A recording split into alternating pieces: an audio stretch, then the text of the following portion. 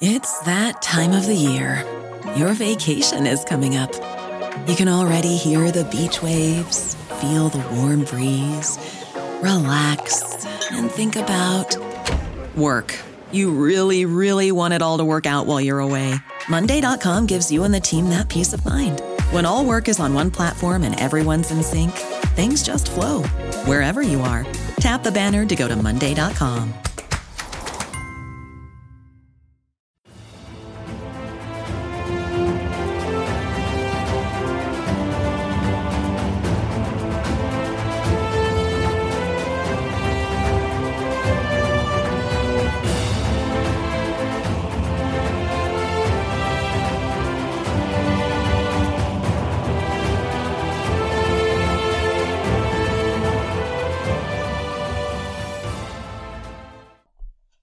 Welcome to 1001 Heroes, Legends, Histories, and Mysteries. If you were going to be playing in nightclubs and casinos back in those days, you were working for the mob. It wasn't exactly a kept secret. Frank knew all of them.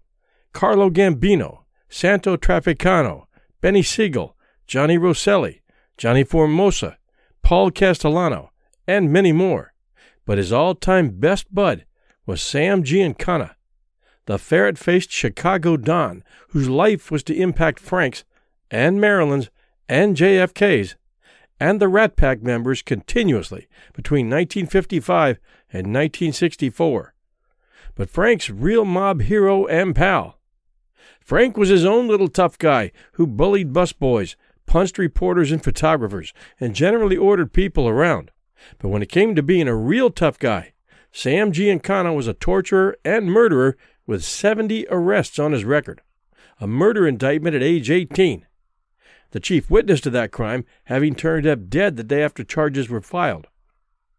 Giancana was a grade school dropout who rose to the top purely on guts and greed, having been born in the Patch, Chicago's Italian-American ghetto, and rising to the top of a gang then called the 42s, who stole, raped, beat, and extorted, and then killed any witnesses who wanted to testify. He'd been the wheelman for Machine Gun Jack McGurn, one of Al Capone's boys, and he got to know and run with the mob bosses who followed Capone, Charlie Fish, Frank Nitti, and Paul Ricca, to name a few.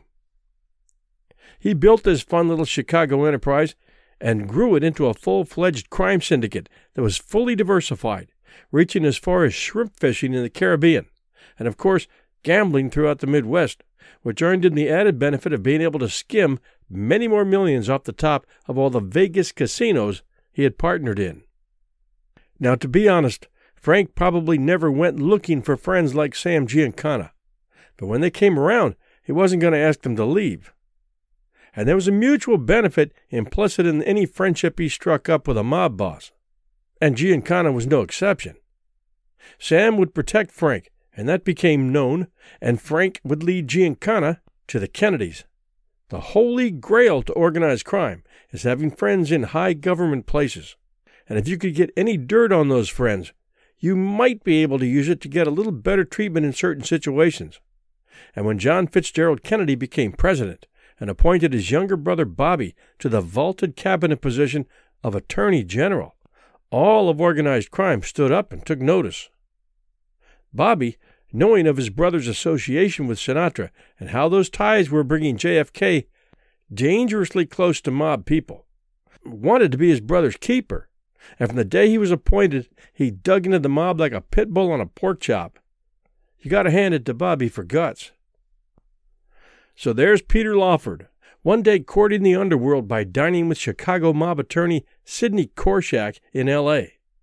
The next day, cowering in a corner of a Copacabana dressing room when a couple of tough guys walk in on him and Jimmy Durante and start asking Peter why Bobby is being so hard on his friends. Then Joey gets asked to entertain at the wedding of one of Giancana's daughters. Frank and Sam Giancana drop by Frank's home in Hoboken to give a shout to the folks between golf trips and parties in California, Nevada, and Hawaii, and of course, Easter at Frank's place in Palm Springs. Sam even got to come on the set of Some Came Running and Come Blow Your Horn. And that was where Sam Giancana, the killer weasel, met Phyllis McGuire of the McGuire Sisters, a close number 2 to the Andrews Sisters of recording fame. Peter Lawford once said of Giancana, much later and not too publicly, "He was a really awful guy with a gargoyle face and a weasel nose. I couldn't stand him, but Frank idolized him." And Frank really did go overboard for his new bromance. He gave Giancana a ring, and even went so far as to ask Giancana if he was wearing it all the time, which earned a comment in the bar of the Fontainebleau in 1961 from bartender Joseph Simone, who asked if they were having a relationship. Giancana laughed like a crazy man.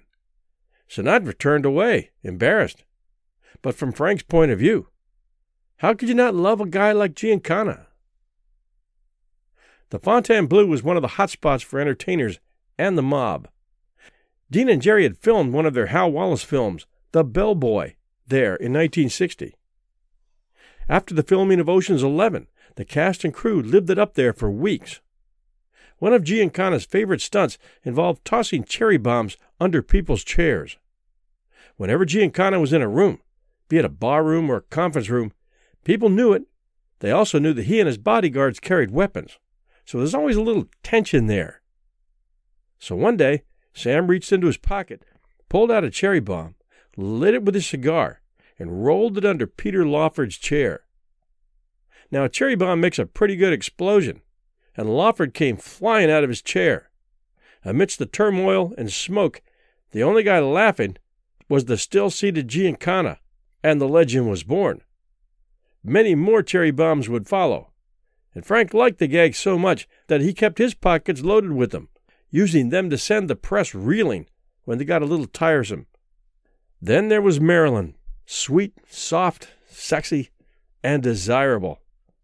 On May 19th, 1962, at a fundraiser and early birthday celebration for President John F. Kennedy, Marilyn Monroe shimmied onto the Madison Square Garden stage, shrugged off her glamorous fur coat to reveal a skin-tight, rhinestone-encrusted gown, and stepped up to the microphone singing, "Happy Birthday, Mr. President," where she crooned in an almost childlike voice, launching into the now famous rendition of "Happy Birthday," that made men's hair and other things stand up even with a liberal dose of Brylcreem.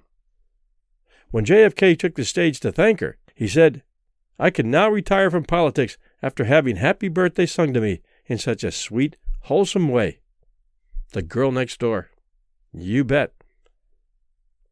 Talk about events that make wives mad. That had to be one. And all thanks to their meeting at a dinner party at Peter Lawford's place in Santa Monica, where Peter Lawford's wife, who was JFK's sister, Patricia Kennedy Lawford, was, and she just happened to be a close friend of Marilyn's. Marilyn and Peter and Pat all became close friends, and it was Peter that had been the last person known to have been talking to her on her home phone that fateful night on August 5th, 1962, when she was found dead of a barbiturate overdose in her L.A. home. She was 36 years old. The controversy still swirls around her death, with many believing it was not an accidental overdose. JFK's death would follow on November 22nd, 1963, when he was shot and killed in Dallas, Texas, opening up an even bigger controversy that still rages today as to who the killer or killers were. But in the summer of 1960, JFK and family were concerned with one thing: winning the presidential election against Nixon. And JFK's friendship, having been already established with Frank and the Rat Pack, was both a great source of campaign financing and a potential image problem that had to be kept at arm's length.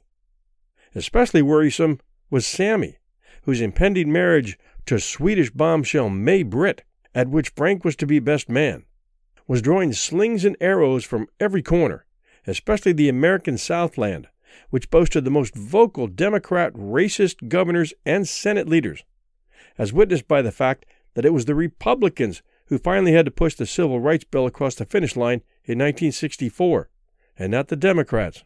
But the Kennedys needed all this to die down until after the election, so they asked Frank to ask Sammy to delay the wedding, scheduled for that summer, until after the election. Sammy didn't think twice. He had a heart-to-heart with May, and they postponed their wedding until the first Sunday after the election in November. And of course, Kennedy won. The image still had to be protected, but Jack and Frank still made the rounds whenever possible, providing JFK with some time to let off a little steam with his pals. So when JFK asked Frank if he would mind a little visit to Frank's home in Palm Springs, Frank was all about it, to the point where he started some major renovations, including adding a helicopter landing area on the estate, a banquet room that could seat 40, 2 cottages for Secret Service agents, and a full communications center. Kennedy was set to visit Palm Springs March 24th of that year, 1962, and on March 22nd, just as workers were putting the last polishing touches on a couple $1 million worth of renovations, Peter called Frank and told him that the president wouldn't be coming. Peter had been asked personally by both Jack and Bobby to do the deed. Then they asked him to find another place in Palm Springs. He did, settling on Bing Crosby's place. Peter's conversation with Frank didn't go too well. Frank was in a state of shock. Peter gave him the excuse that the Secret Service had nixed Frank's place because it was too open.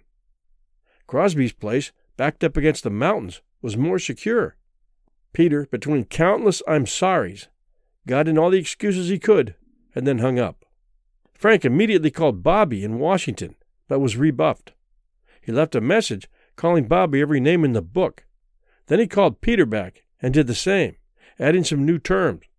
After hanging up, Frank took a sledgehammer to all that work he had just paid for. He went nuts. All the broads he had supplied, all the campaign money, all the union money, the mob connections, and this was how he was treated? When JFK arrived in Palm Springs a couple days later, he called Frank and did a better-than-good job of lying about the reasons why he couldn't stay at Frank's estate, and told Frank that Peter had nothing to do with any of that.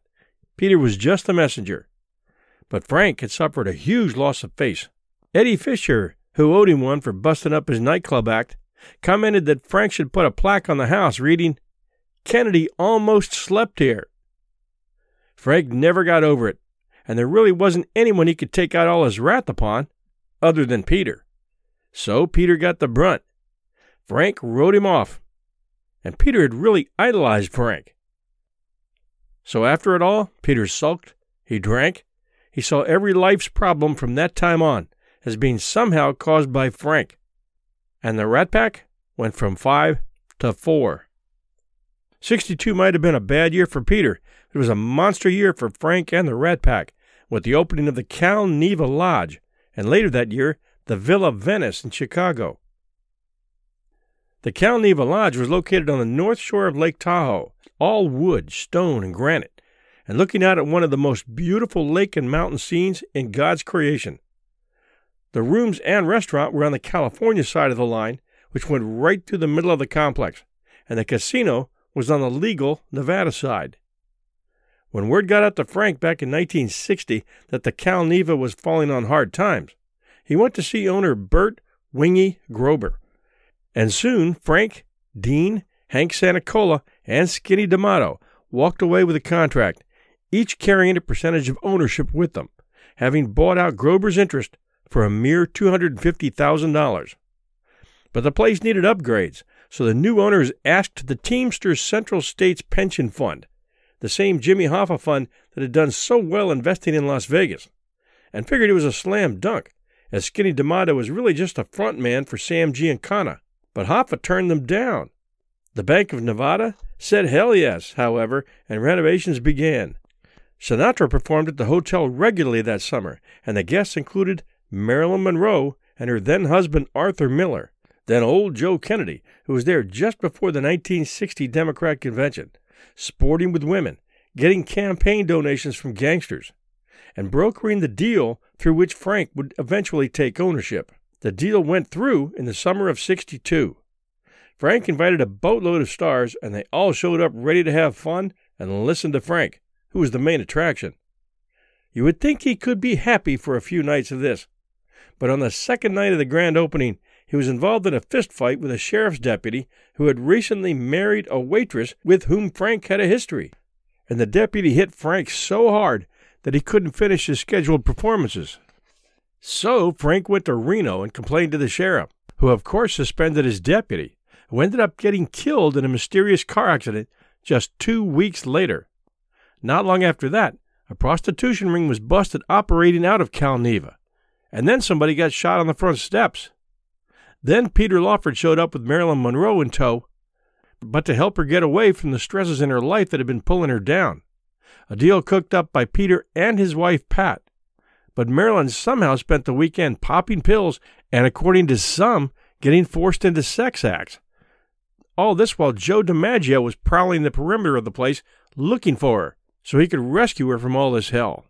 And it is known that Sam Giancana was also around that weekend, with some reports going so far as to say that he was keeping her in her room. And all this while, Peter and Pat were sleeping just down the hall? Apparently.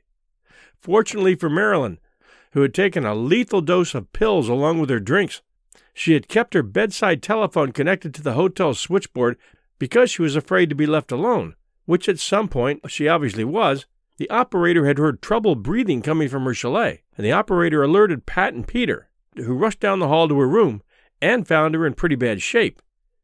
They gave her coffee, walked her around, got her dressed, and snuck her out of town. But 2 weeks later, Marilyn would be found dead of an overdose at her home in L.A. In the weeks and months to come, Sam Giancana's presence, Frank's attitude toward the Nevada Gaming Commission, and subsequent investigations would finally bring an end to Cal Neva. Sam Giancana was really pissed that he had lost his connection to JFK, and for a while considered who he could hit, including Frank.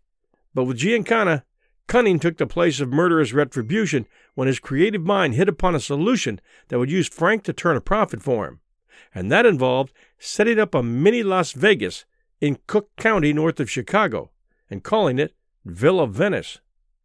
Sam would play over the Rat Pack's guilt over the Kennedy affair and start calling in favors from Eddie Fisher, Frank, Dean, and Sammy, starting with Eddie. The place was ornate and could seat 800 people, with thick burgundy carpet, expensive art, fine linen, and even fountains and a fireplace. While the entertainment was happening here, out back, sort of hidden, was a wired Quonset hut casino where the serious entertainment was taking place, high-stakes gambling. When the whole thing opened in November 1962, people flocked to the Villa Venice and packed the Quonset hut. Both buildings were packed to the rafters with a who's who of mob personalities, as Frank, Dean, and Sammy hit town, doing 16 shows in 7 days. They made an album out there, and the CD still exists, The Rat Pack at Villa Venice. And you'll get all the jokes, the singing, and the between-the-songs stuff. It'll give you a really good feeling of what they were about in the prime of their careers when they were being called the Rat Pack. A few weeks later, the FBI was listening in on Sam Giancana as he tallied up the take from the first month. Between the nightclub and the Quonset hut, he had taken in over $3 million tax-free. One would think that information like that would have Sammy in handcuffs, but as it turned out, Giancana had some very powerful friends in Cuba, and the CIA had a need for his talents and contacts. So Giancana, rather than go to prison, offered to help the CIA on their mission to overthrow Castro. Sam's day would come in the same way it did for most of the mob, at his Chicago home in 1974, late at night. The FBI mysteriously pulled their surveillance of Giancana's home that night. And what do you know, the next morning, Giancana was found shot 7 times in the face, 1 in the back of the head, in the bathtub of his home. And nobody saw nothing. By 1965, and his 50th birthday, Frank Sinatra was recording with the Nelson Riddle Orchestra on a motion picture scoring soundstage, with Sinatra displaying an impressive range of vocals on songs.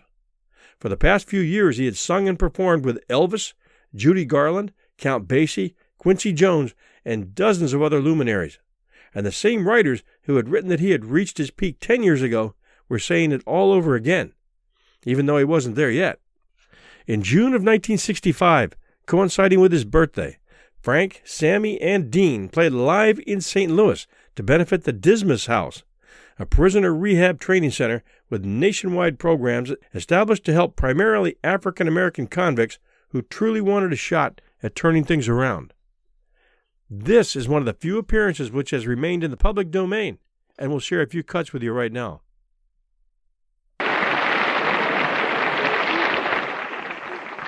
welcome everyone to the Frank Sinatra Spectacular. And to immediately get into our show, I want to bring out a very wonderful, wonderful personality of show business. The host of tonight's show, you all know him, Johnny Carson.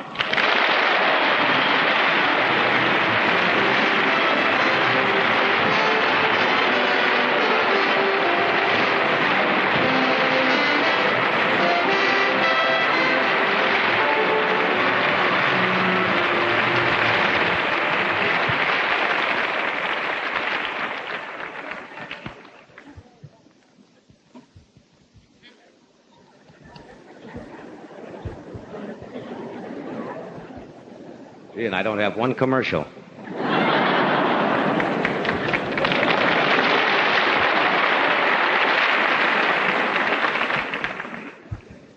Thank you very much, ladies and gentlemen. As you know, there are several things going on tonight with this show for Halfway House, Dismas House. Not only are they doing this show here, but they are televising this show and sending it to several cities around the country for closed circuit in Chicago and New York, to mention two of them. And on top of that, along with the show, CBS is also filming a special of the career of Frank Sinatra. And they've been following Frank around all day. And that will go on in the fall under the title Crusader Rabbit.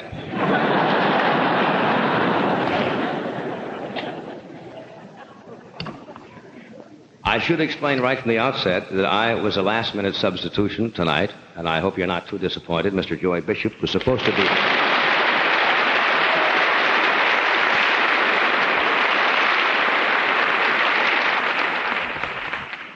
Joy injured his back and was not able to make it, and Frank called me, and I was delighted to come out here for this cause, because I believe in it. Actually, what happened, Joy slipped a disc backing out in Frank's presence.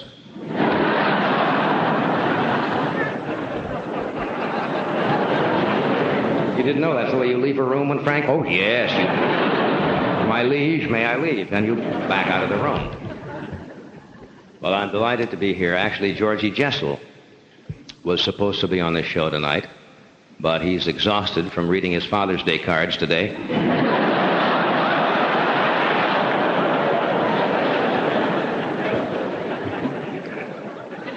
I love to work for a live audience. I'm so used to television. I'm going to try to forget that the cameras are even here tonight. And we stopped the hotel and we got out of the limousines today. And as you know, the Teamsters have a great deal to do with this. And the welcome wasn't too good today. They yanked the driver off my limousine as I was coming in. But I like to do these things because it gets me away from television. And as we were getting out today, some lady said, "I think it's Johnny Carson." And she says, "Do you mind if I lie down to see?"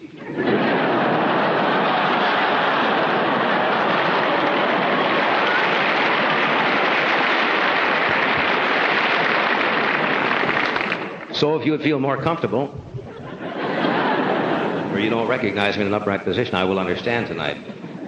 As a matter of fact, I hope this doesn't sound like bragging or ego, but I read last year that the birth rate in this country has dropped appreciably in the United States, and I like to feel that my show is partly responsible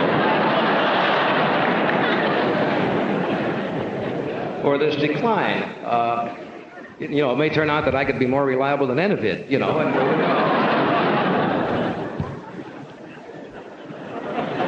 If I could just get approved by the Catholic Church, I'm in.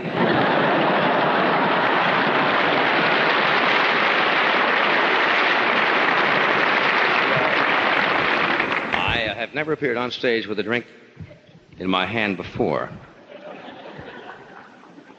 And the only reason I do so now is to set the stage.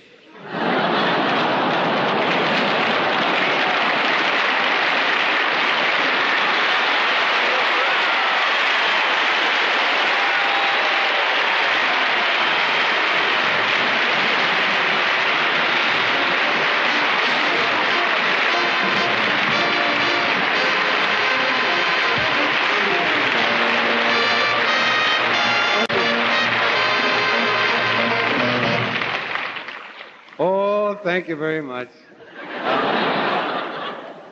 It's a pleasure to be. Did he introduce me? I just walked on. Somebody pushed me out here. I don't know what. It's all right, though. Oh, all right. But it's a pleasure to be here. Frank asked me to come over. He told me to come here. And just this morning, we flew in. We didn't even take the airplane. We just flew right in. We do that on weekends. And you missed the whole show. But right now, I've had a very special request, but I'm going to sing anyhow. And but this... Oh, look at this. This ain't got no printing on it at all. We're, want to go any place? No, we're going to sing we're going to sing a few, oh boy. But here's a little song, I don't know, I'll look at the introduction. You play whatever you want. This is from that wonderful picture, Lay Back and Read.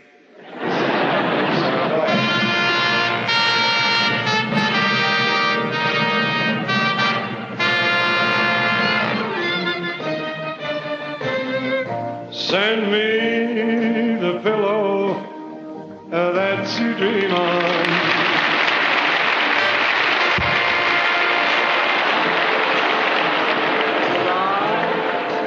I still care for you.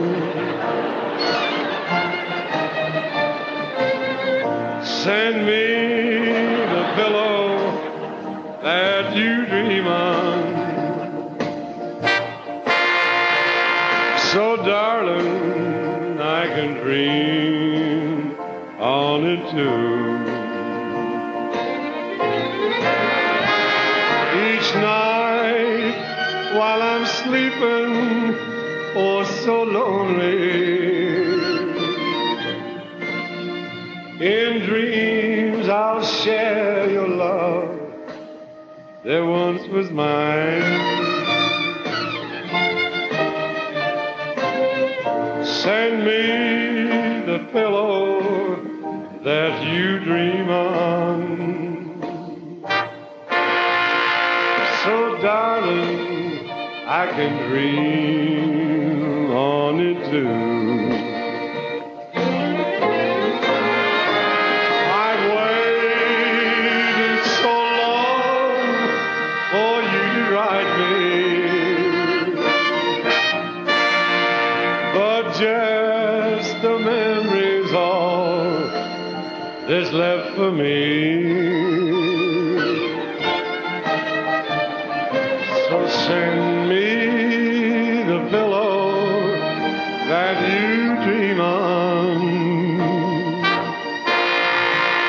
So, darling, I can dream on it too. So, darling, I can dream on it too.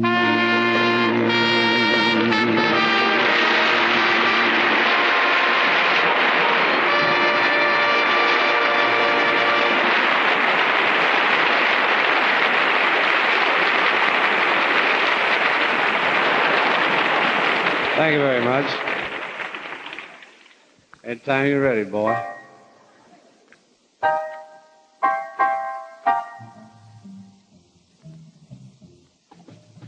Trailer for sailor rent. Rooms to let 50 cents.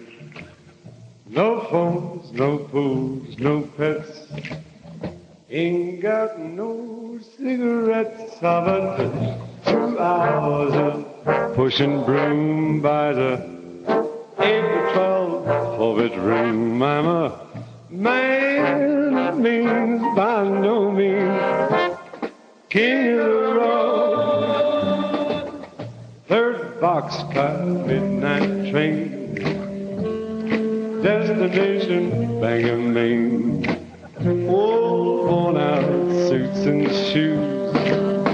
Don't pay no union dues or smoke old smokies I have found. Short but not too big around. I'm a man means, by no means, king of the road. I'm every engineer on every train. Well, all of the children and all of their names. Every hand out in every town. Every lock that ain't locked when no one's around to sing. Trailer for sale or rent.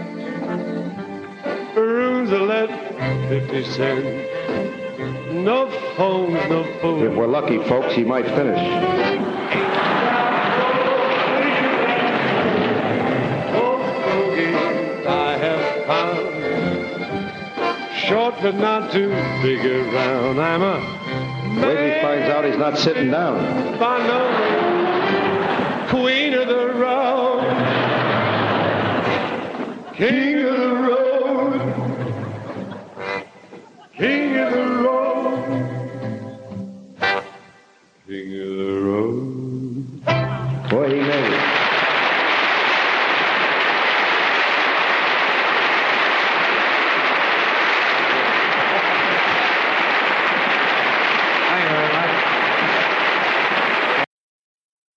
It's all right. Keep thinking he'll be all right. Wait till find. Get off while I'm a hit.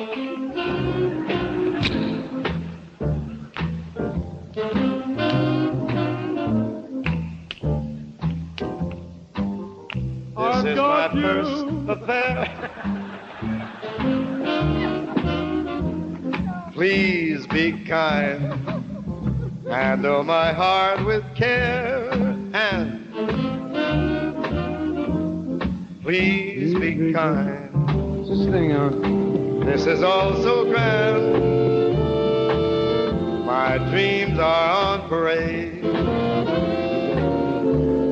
If you just understand, why they'll never fade. Just to tell me your love's sincere. Please be kind. Please be kind. Wait for me, wait for me. You got a beat like a cop. Please be kind. 'Cause if you leave me, dear, I know my heart will lose its mind. If you love me, please be kind. Oh, yeah! Oh, yeah! Yeah! This is my first affair, so please be kind. Handle my heart with care and please be kind. Jump, Q, jump.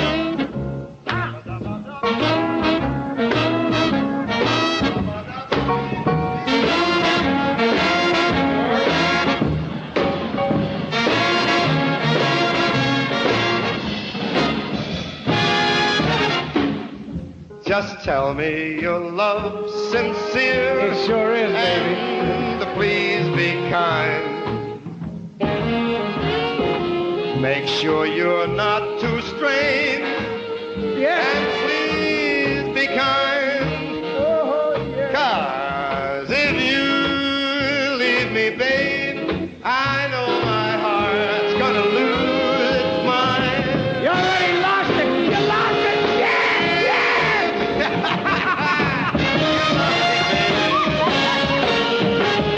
Please be kind, be kind, be kind.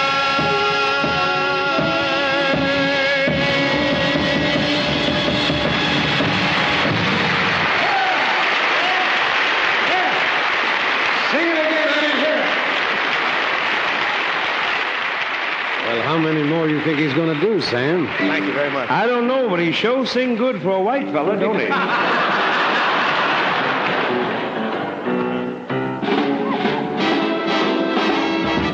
You make me feel so young. You make me feel like spring has sprung. Every time I see you grin, I'm such a happy individual the moment that you speak. I want to go play hide and seek. I want to go and bounce the moon just like a toy balloon. You and I, we are just like a couple of tots running around the meadow, picking up all those forget-me-nots. You make me feel so young. You make me feel there are songs to be sung, bells to be rung, and a wonderful fling to be flung. And even when I'm old and gray, I'm gonna feel the way I do today, because you make me feel so young.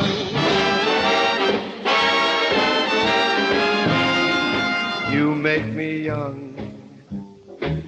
You make me feel like spring sprung. Yes? Every time I see you grin. What happened? I'm such a happy individual the moment that you speak. What do I say?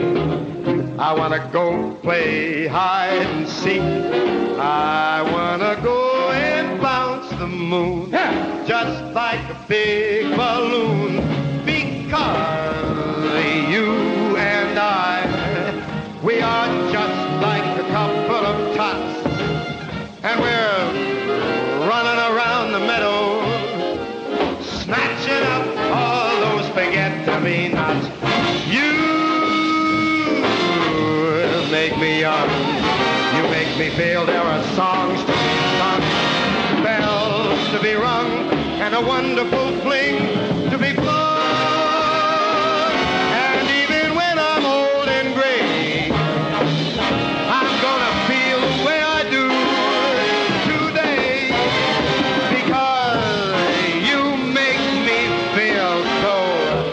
Ooh, I just feel so. You make me feel so young.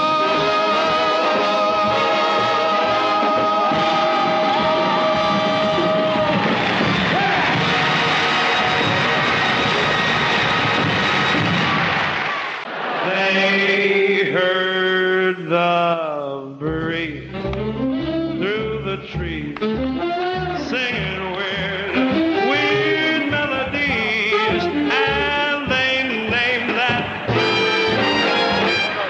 the start of the blues. And from a jail came a wail, from a down-hearted frail, and they call that the start of the blues. From a whippoorwill high on a hill. How about that? They took a note, shut in a horn till it was born. I'll call you if I need you. Till it's a blue note. Get off the stage. And then they nursed it, and they rehearsed it. How does it feel to sit in the back of the bus? Then I gave up the news that the Southland really gave birth. Let's give Dean a chance. It's up. Safe? Safe? Safe? Am I safe? I'm safe. Stuck it in the hole. Forced it in the hole. Not stuck it. It's good. Everybody, they nursed it.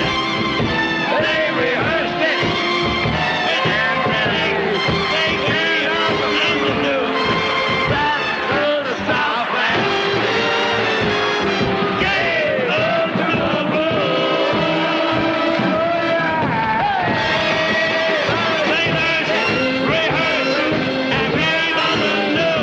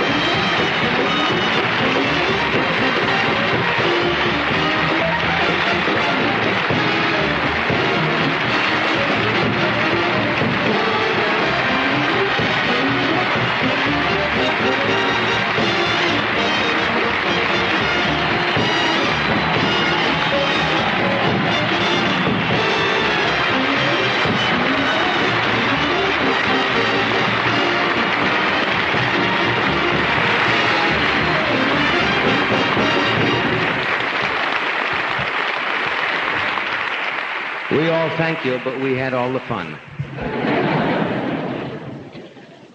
Gee, what a wonderful night this has been. And as Frank has already said, how much fun it is to perform in front of people. Just after this concert, in November of 1965, the album The September of My Years was released, featuring the song It Was a Very Good Year, which ended up winning a Grammy for Best Vocal Performance, Male. In 1966, Sinatra released That's Life, with both the single of That's Life and album becoming top 10 hits in the U.S. on Billboard's pop charts. How does that song go? I've been a poet, a pirate, a pauper, a prince, and I know one thing.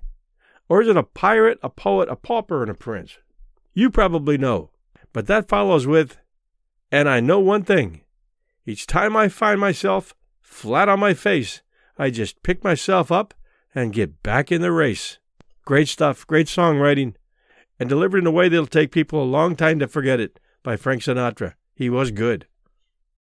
As humans, we're naturally driven by the search for better. But when it comes to hiring, the best way to search for a candidate isn't to search at all. Don't search, match with Indeed. When I was looking to hire someone, it was so slow and overwhelming.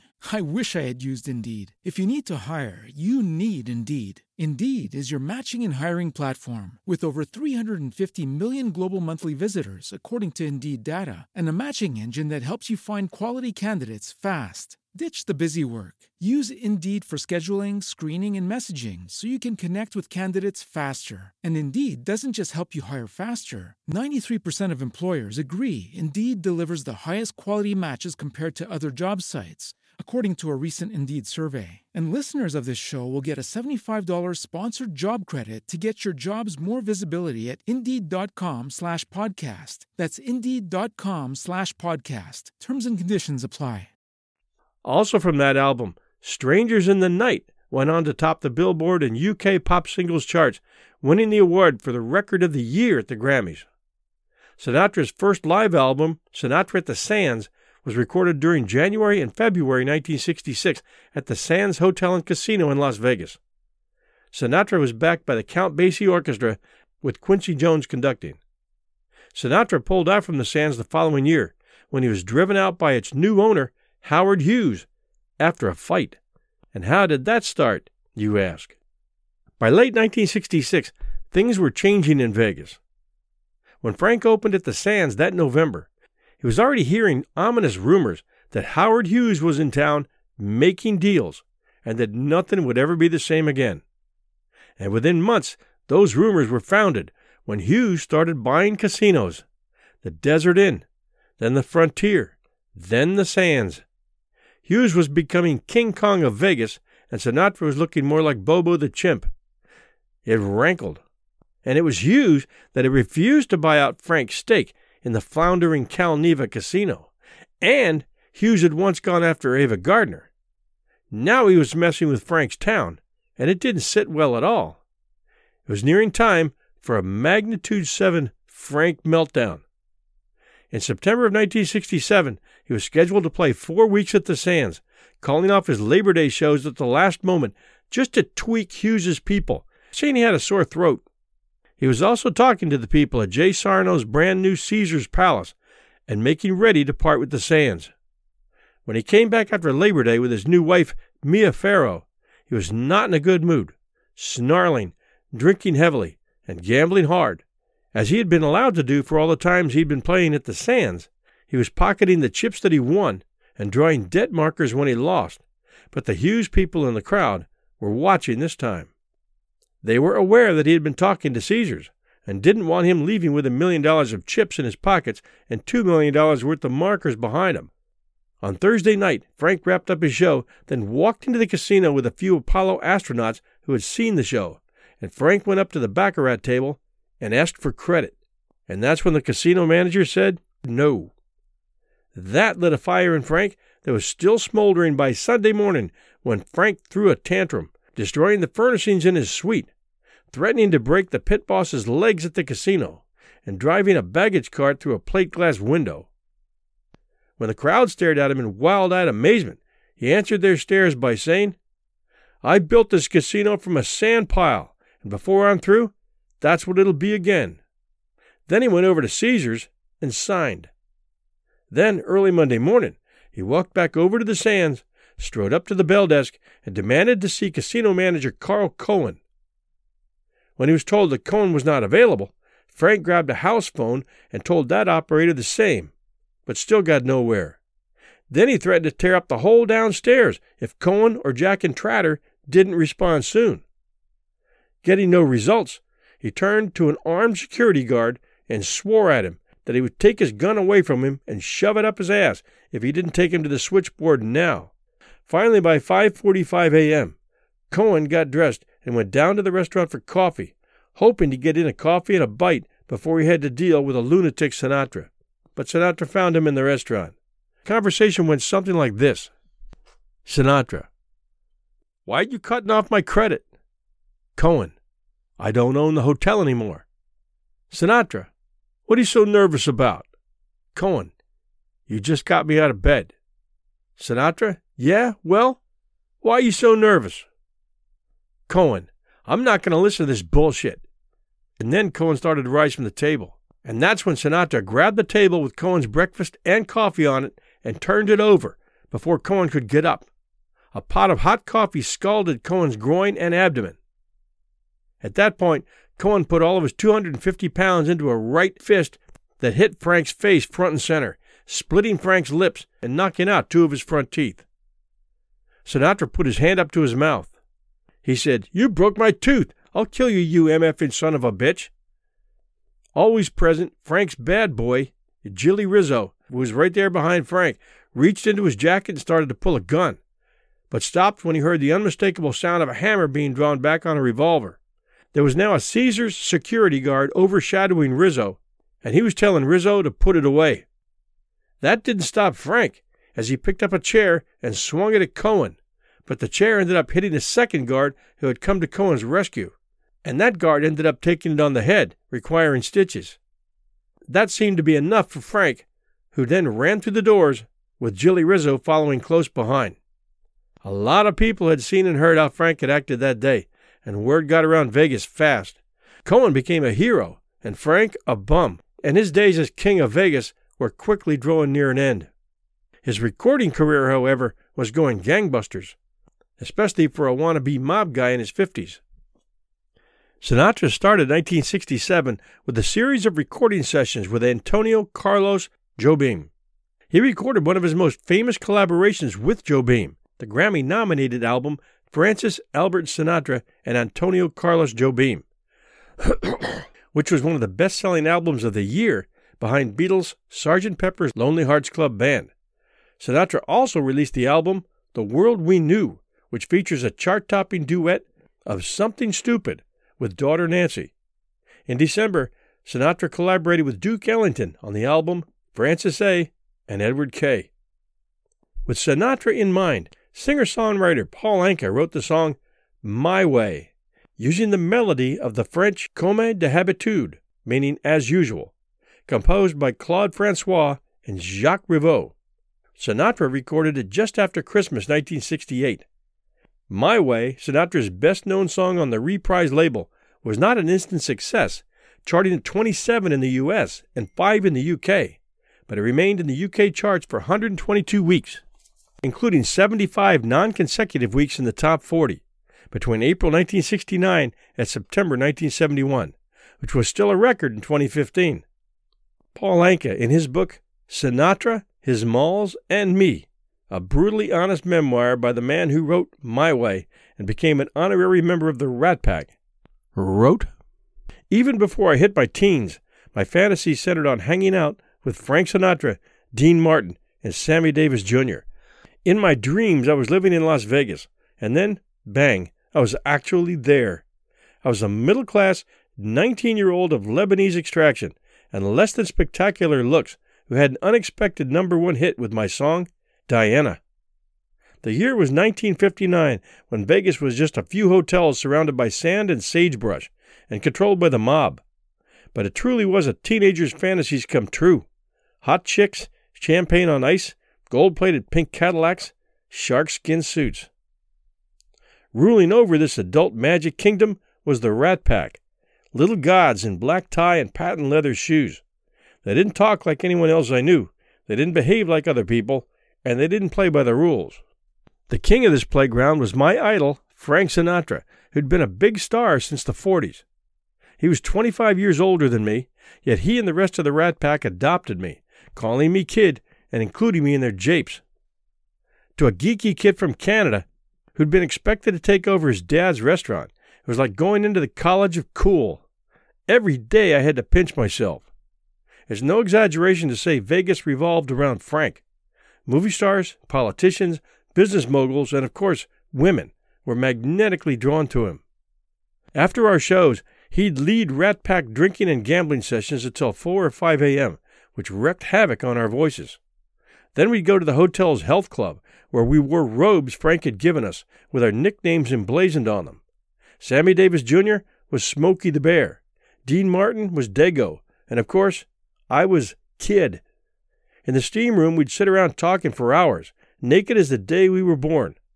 Suddenly, a couple of giggling showgirls, also stark naked, would tiptoe in, or occasionally, Frank would have ladies of the night brought in. Then he'd disappear to a little massage room to enjoy their company. He wasn't the only one who did this, though I didn't. We all knew what the wild and horny Senator John F. Kennedy was up to when he came to Vegas. Even the comedian Bob Hope had a massage every day, and women stashed all over the place. Once, he was enraged because a French movie star had checked into the Sands Hotel and started bragging to everyone that he was great in bed. It reached Frank's ears that the actor had 2 showgirls at his villa and was getting abusive with them. "This cheap, lousy French actor and 2 of our beautiful broads?" he yelled, immediately dispatching some bellboys to the actor's villa. The showgirls, as it turned out, could look after themselves. When he went too far, they tied him to the bed. Frank ordered the bellboys to carry the bed out of the villa and throw it, complete with the tied-up Frenchman, into the shallow end of the pool. When Frank was angry, he was capable of far worse, particularly if he'd been drinking. He once had some wannabe mobsters beat up 2 comedians just because they'd made fun of him, and when Kitty Kelly wrote her biography of him, in which she dared to criticize his mother, he threatened to have her whacked. Fortunately, this was never carried through, though he had the contacts to do it. Sinatra was always hanging around with the crooked noses, as we called the mafia, and doing them favors. Jules Podell, the owner of the Copacabana Club, told me Frank acted as a bagman for the mafia a number of times, but they eventually stopped using him because he always got caught. Once he was stopped carrying a briefcase through customs containing $3 million in cash. I knew many in the mafia. They would come backstage and tell me stories. "Hey, Paulie, you know the guy that was just in here?" I was told once. That was the guy who dissolved his victims in acid and served up their finger bones in soup for his guests. Or they'd smile and say, "If you ever want someone taken care of, Paulie," but I knew better than to take them up on that. You do it once, and you're in their pocket for life.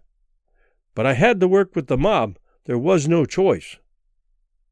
In 1967, Frank Sinatra confided over dinner that he'd decided to retire. The Rat Pack was starting to splinter, which made him feel vulnerable, and he was being harassed by the FBI because of his mob connections. "Kid, I'm fed up," he said. "I'm going to do one more album, and then I'm out of here." Then he lightened up and said, "Hey, kid, you never wrote me that song you always promised me. Don't take too long." He often joshed with me about writing a song for him, but I'd never got around to it. A few months later, at home in New York, I couldn't sleep one night, so I sat at my piano and started playing a French song, Comme de Habitude, to which I'd bought the rights. There was a storm brewing, and as I played, I suddenly sensed myself becoming Frank, tuning into his sense of foreboding. And that's how I got the first line. "And now the end is near, and so I face the final curtain." I thought of him leaving the stage, the lights going out, and started typing like a madman, writing it just the way he talked. Ate it up and spit it out. I'd never before written something so chauvinistic, narcissistic, in-your-face, and grandiose. Everything in that song was Sinatra. When I finished, it was 5 a.m. I knew Frank was in Las Vegas, but by then he'd be off stage and at the bar.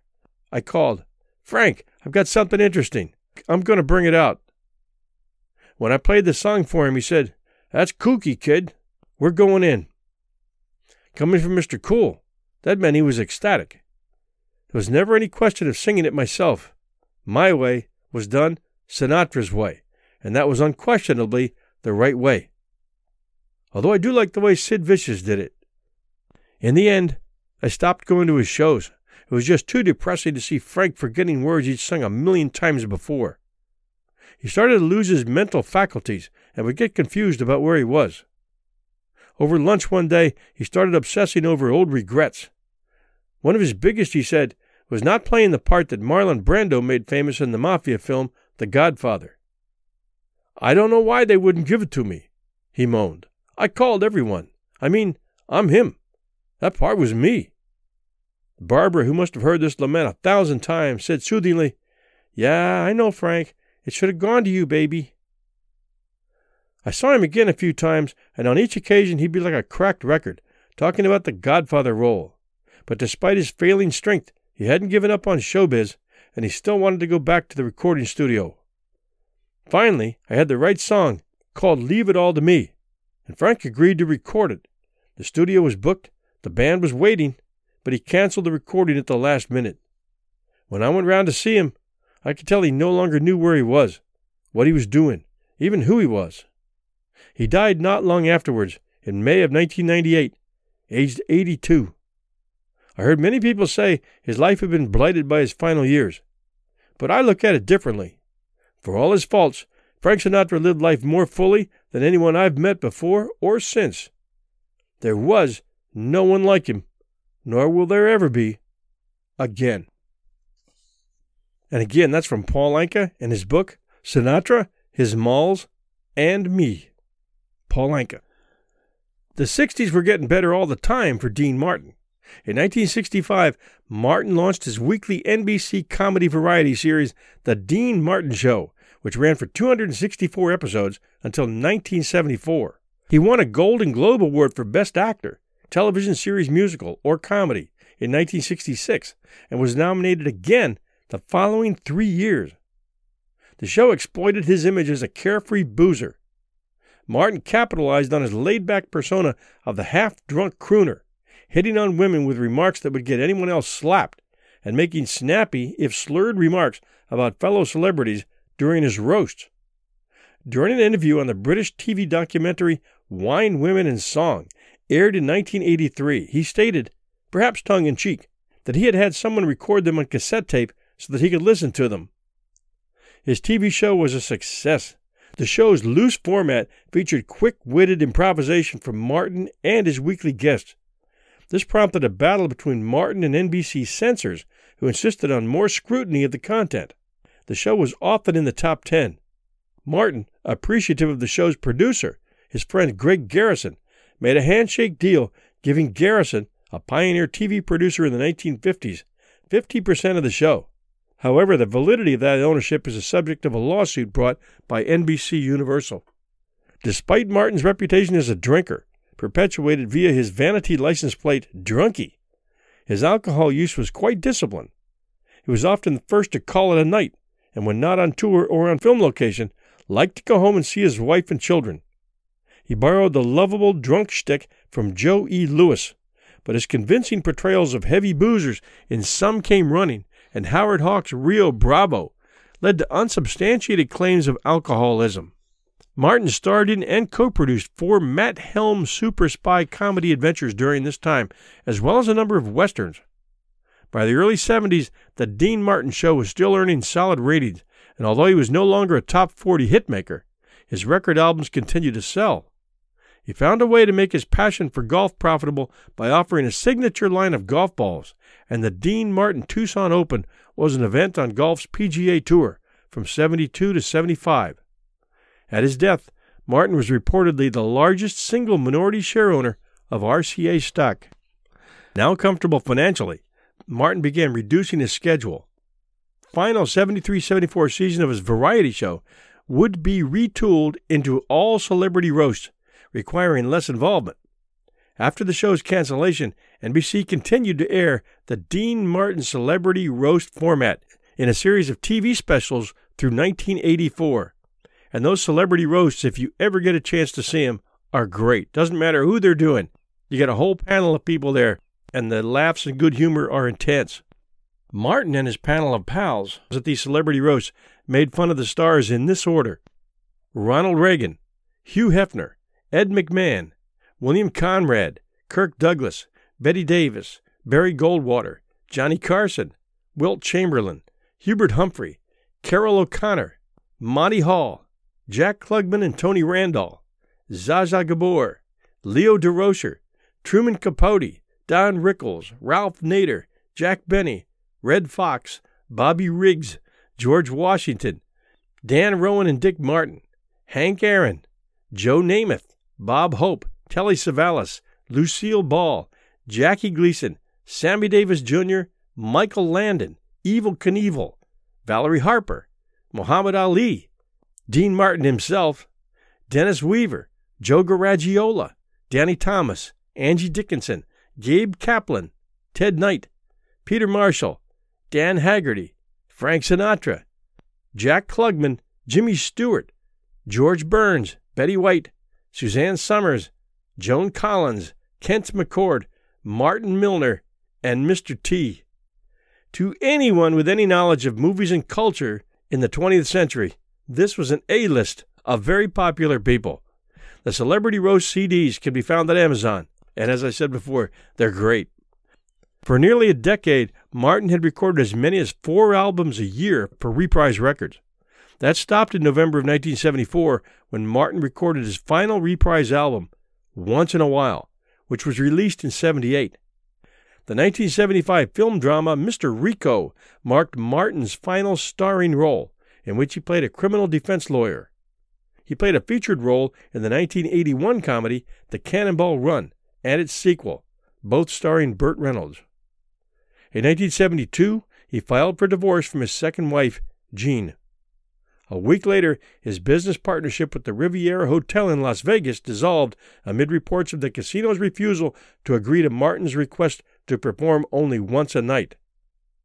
He was taken by the MGM Grand Hotel and Casino, where he was the featured performer on the hotel's opening night, December 23, 1973, and also signed a 3-picture deal with MGM Studios. Less than a month after his second marriage had dissolved, Martin was 55 when he married 26-year-old Catherine Hahn in April of 1973. They divorced November 10, 1976. Eventually, Martin reconciled with Jean, but they never remarried. He also made a public reconciliation with Lewis on the Jerry Lewis MDA telethon in 1976. Sinatra shocked Lewis by bringing Martin out on the stage. As Martin and Lewis embraced, the audience cheered and the phones lit up, resulting in one of the telethon's most profitable years. Lewis reported the event was one of the 3 most memorable of his life. Lewis quipped, "So, you working?" Martin, plain drunk, replied that he was at the Megum, meaning the MGM Grand. Dean's daughter Gina was born in 1956. Gina's marriage to the Beach Boys' Carl Wilson made Dean Martin Carl Wilson's father-in-law. Carl was the youngest of the Wilson boys, and he was known and liked by a lot of people in the recording industry. His years spent with the Beach Boys is the stuff of music legend, but I'll bet you didn't know he sang backup on Chicago's Baby What a Big Surprise and Elton John's Don't Let the Sun Go Down on Me. Figure skater Dorothy Hamill and actress Olivia Hussey were Dean Martin's daughters-in-law during their marriages to Dean Paul Martin. And one of the most unusual things that came up during the research of this show, going back to the crash of Dean Paul Martin's plane on March 21, 1987. His plane crashed in a snowstorm while flying with the California Air National Guard. The plane smashed into Mount San Gorgonio near Palm Springs, and I checked it. It's the 7th highest peak in the U.S. at 13,000 feet. This crash marked the second eerie connection between Dean and Frank, because Frank's mother, Dolly, had died when the plane she was flying in crashed 10 years earlier into that same mountain at Palm Springs, Mount San Gorgonio. I checked, and only 4 crashes have been known to occur on that mountain, 3 airplane and 1 helicopter. Very strange that two of those crashes would claim the lives of family members connected to the Rat Pack. You think, what are the chances? Martin, who responded best to a club audience, felt lost in the huge stadiums they were performing in at Sinatra's insistence, and he was not interested in drinking until dawn after the performances. His final Vegas shows were at Bally's Hotel in 1990. There he had his final reunion with Lewis on his 72nd birthday. Martin, who had been a heavy smoker, was diagnosed with lung cancer at Cedars-Sinai Medical Center in September of 1993 and was told that he would require surgery to prolong his life, but he rejected it. He retired from public life in early 1995 and died of acute respiratory failure resulting from emphysema at his Beverly Hills home on Christmas Day, 1995, at the age of 78. The lights of the Las Vegas Strip were dimmed in his honor. Martin's body was interred at the Westwood Village Memorial Park Cemetery in Los Angeles, where his crypt features the epitaph, "Everybody loves somebody sometime," the title of his signature song. In 1964, Sammy Davis was starring in Golden Boy at night and shooting his own New York-based afternoon talk show during the day. When he could get a day off from the theater, he recorded songs in the studio, performed at charity events in Chicago, Miami, or Las Vegas, or appeared on television variety specials in Los Angeles. He had a number 11 hit with "I've Gotta Be Me" in 1969. He signed with Motown to update his sound and appeal to young people. His deal to have his own label with the company fell through. He had an unexpected number 1 hit with The Candyman with MGM Records in 1972. He did not particularly care for the song and was chagrined that he had become known for it, but Davis made the most of his opportunity and revitalized his career. Although he enjoyed no more top 40 hits, he did enjoy popularity with his 1976 performance of the theme song from the Baretta television series. Baretta's theme, "Keep Your Eye on the Sparrow," which was released as a single. He appeared on the television shows The Rifleman, I Dream of Jeannie, All in the Family, during which he famously kisses Archie Bunker, Carol Connor, on the cheek, and Charlie's Angels with his wife, Altavis Davis. He appeared in Japanese commercials for Suntory Whiskey in the 1970s. On December 11, 1967, NBC broadcast a musical variety special featuring Nancy Sinatra, daughter of Frank Sinatra, titled "Movin' with Nancy." In addition to the Emmy Award-winning musical performances, the show is notable for Nancy Sinatra and Sammy Davis greeting each other with a kiss, one of the first black-white kisses in U.S. television. That was in 1967. Davis had a friendship with Elvis Presley in the late 1960s, as they were both top-draw acts in Vegas at the same time. Davis was in many ways just as reclusive during his hotel gigs as Elvis was, holding parties mainly in his penthouse suite, which Elvis occasionally attended. Davis sang a version of Presley's song "In the Ghetto" and made a cameo appearance in Presley's concert film, "Elvis, That's the Way It Is." Davis was also an enthusiastic shooter and gun owner.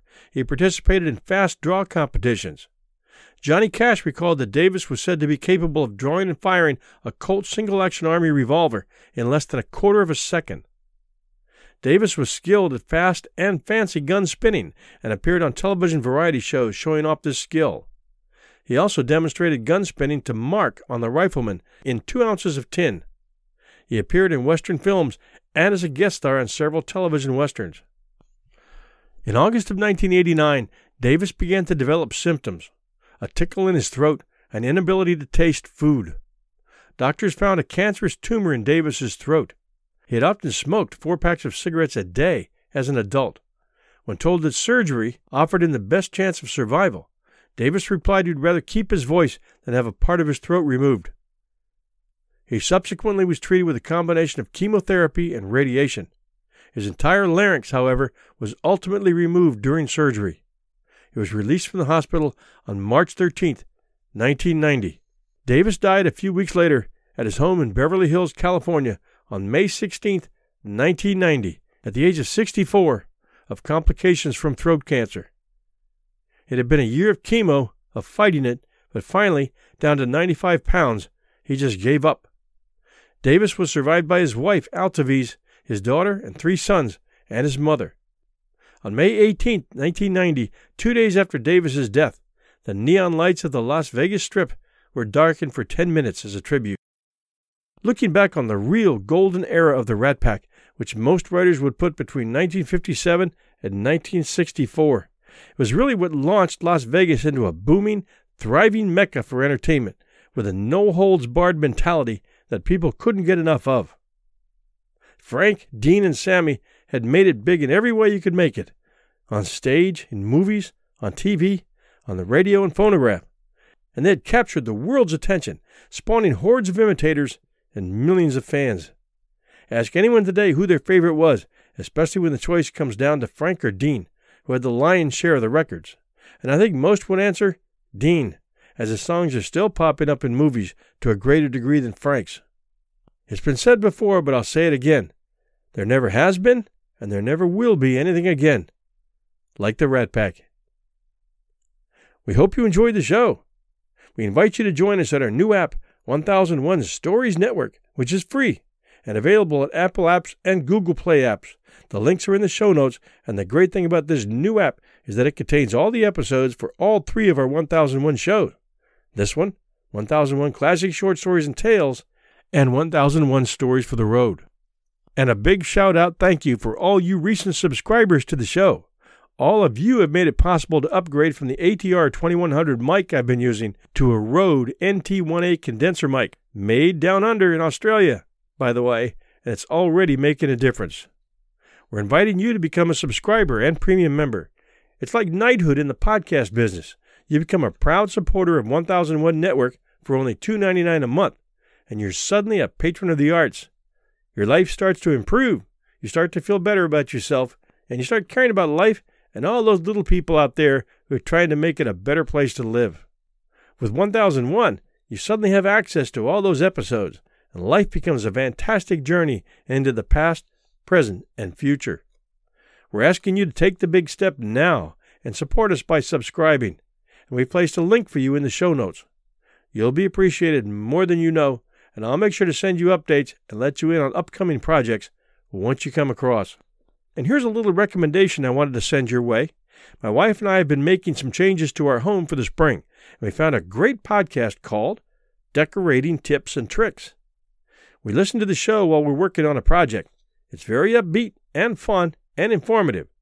3 ladies host it, Anita, Yvonne, and Kelly. They interact very well and bring a lot of humor to the show, plus they inspire you to want to make changes.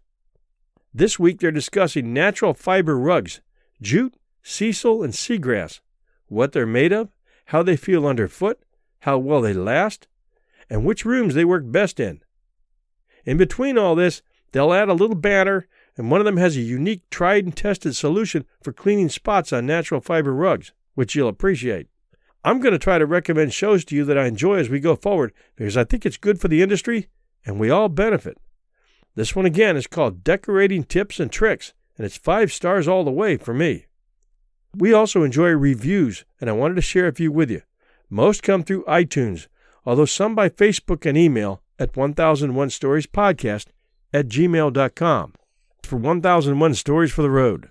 1001 Rules by Miss Ange. Rating 5 stars. We love all the 1001 shows, and John is a wonderful host. We listen all the time. We look forward to hearing the new episodes every week, and it's so cool being able to share them. Jimmy and I are history buffs and loyal fans. Keep up the great work. Thank you, Andrea. And this one, Everything You Do, by J. Rockchild. 5 stars. I love your stories from all your broadcasts. I was listening to Urban Legends, too, about the literature assignment while driving on the highway. I was laughing so hard, I thought people must think I'm crazy. I came home later that evening and played that section for my husband. We both laughed so hard. Thank you for the laughs, stories, and intrigue. Please keep it up. You make my travel enjoyable. Jamie. All right, where are we? And this one from Steve, 5 stars. This is a fantastic program. Look forward to every episode and spent many extra minutes in my car to finish an episode. Thank you, sir, for such a wonderful program. This is for 1001 Heroes. Awesome podcast, 5 stars, by William Browning. Well narrated and intensely interesting. Great podcast by Jag66, 5 stars. Not too sure how I stumbled upon this gem of a podcast, but I'm so glad I did. I've been listening for quite a while now, and I love all the informative and fascinating topics, but my favorite shows are the World War II stories.